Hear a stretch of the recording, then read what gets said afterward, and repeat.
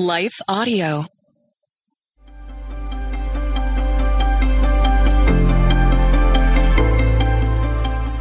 Welcome to the Crosswalk Devotional. We're so glad to have you as a listener. Today's topic is Fishers of Men. We'll return after a brief message from our sponsors.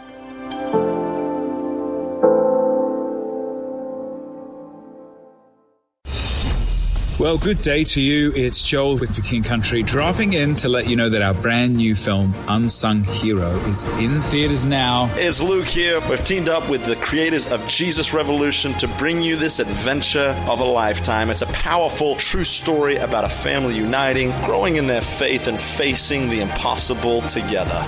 In theaters now, unsunghero.movie for more information. Rated PG. Parental guidance suggested. What impacts you every day? There is one book that influences almost every aspect of our lives. Museum of the Bible reveals the Bible's impact on your favorite musicians and artists, the way we measure time, social justice, our national monuments, and more. The Bible's impact is all around you. Discover how at museumofthebible.org/impact.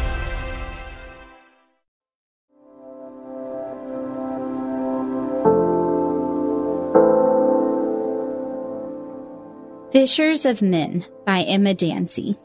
Matthew 4:18-20 says, As Jesus was walking beside the Sea of Galilee, he saw two brothers, Simon called Peter and his brother Andrew. They were casting a net into the sea, for they were fishermen.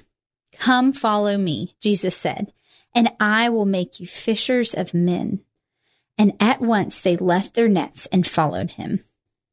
They were casting a net into the sea, for they were fishermen. The life of a fisherman had a lot of reliance and trust on God to provide. Much like farmers today who rely on the rain for crops, fishermen rely on the Lord to bring fish to their nets. When Jesus was calling Andrew, Peter, James, and John, they were all in their regular daily routine. It was just another night out on the sea trying to get some fish to sell. We first read here of Andrew and Peter's call. These two brothers were working together in the family business of fishing. You are likely not a professional fisherman. However, you have some type of mundane job every day. Imagine Jesus coming into your place of work or your school. This is where he approached his disciples, in the everyday. Come, follow me, Jesus said, and I will make you fishers of men. Jesus invited Peter and Andrew to leave what they were seeking for success and to follow him. Now, God is likely not calling you to leave your job, but whatever we are working towards, he is inviting us into the better. He is asking us to follow him. When we accept his sacrifice for us on the cross and his resurrection on behalf of our sins, he gives us his Holy Spirit, and we commit to following him with our lives too. Jesus was showing Peter and Andrew that although fishing for fish was good, fishing for men would be greater. Sharing the gospel and being his disciples would be a more fulfilling journey than they could ever have dreamed. Jesus welcomes us into this journey as well. We trade out the good for the best. And at once, they left their nets and followed him. The response from Peter and Andrew was immediate. When they encountered Jesus, there was no question if he was the one worth following. They knew. They were willing to put their livelihood on the line, to give up what they knew for what the Lord had for them. How often are we this quick to respond and obey when God leads us to act on something?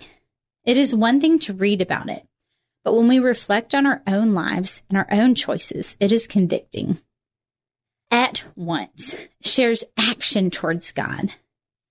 Are we slow to obey the Holy Spirit's leading? Do we take a long time to trust him?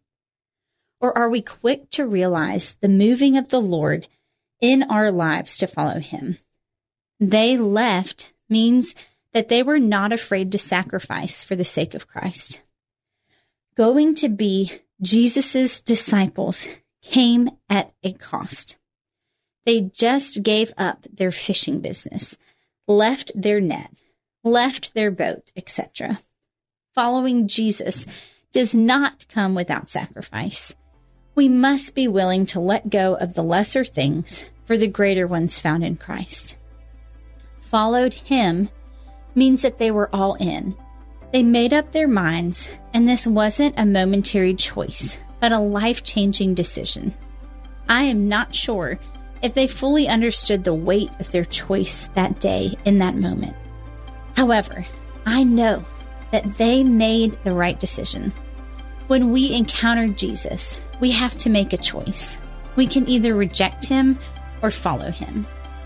Intersecting faith and life. How is Jesus meeting you in your mundane moments in life? How have you chosen good over Christ's best?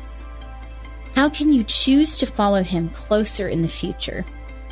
How can you be quicker to follow Jesus? What would it cost you to leave behind and go after him? How can you follow Jesus with your heart and life each day? Further reading, Matthew 16:24, John 12:26, Galatians 5:25. The Crosswalk Devotional is a production of Life Audio and Salem Media. If you liked what you heard today, please take a second to rate and review this podcast in your favorite podcast app so that more listeners like you can find the show. For more faith-filled, inspirational podcasts, visit us at lifeaudio.com.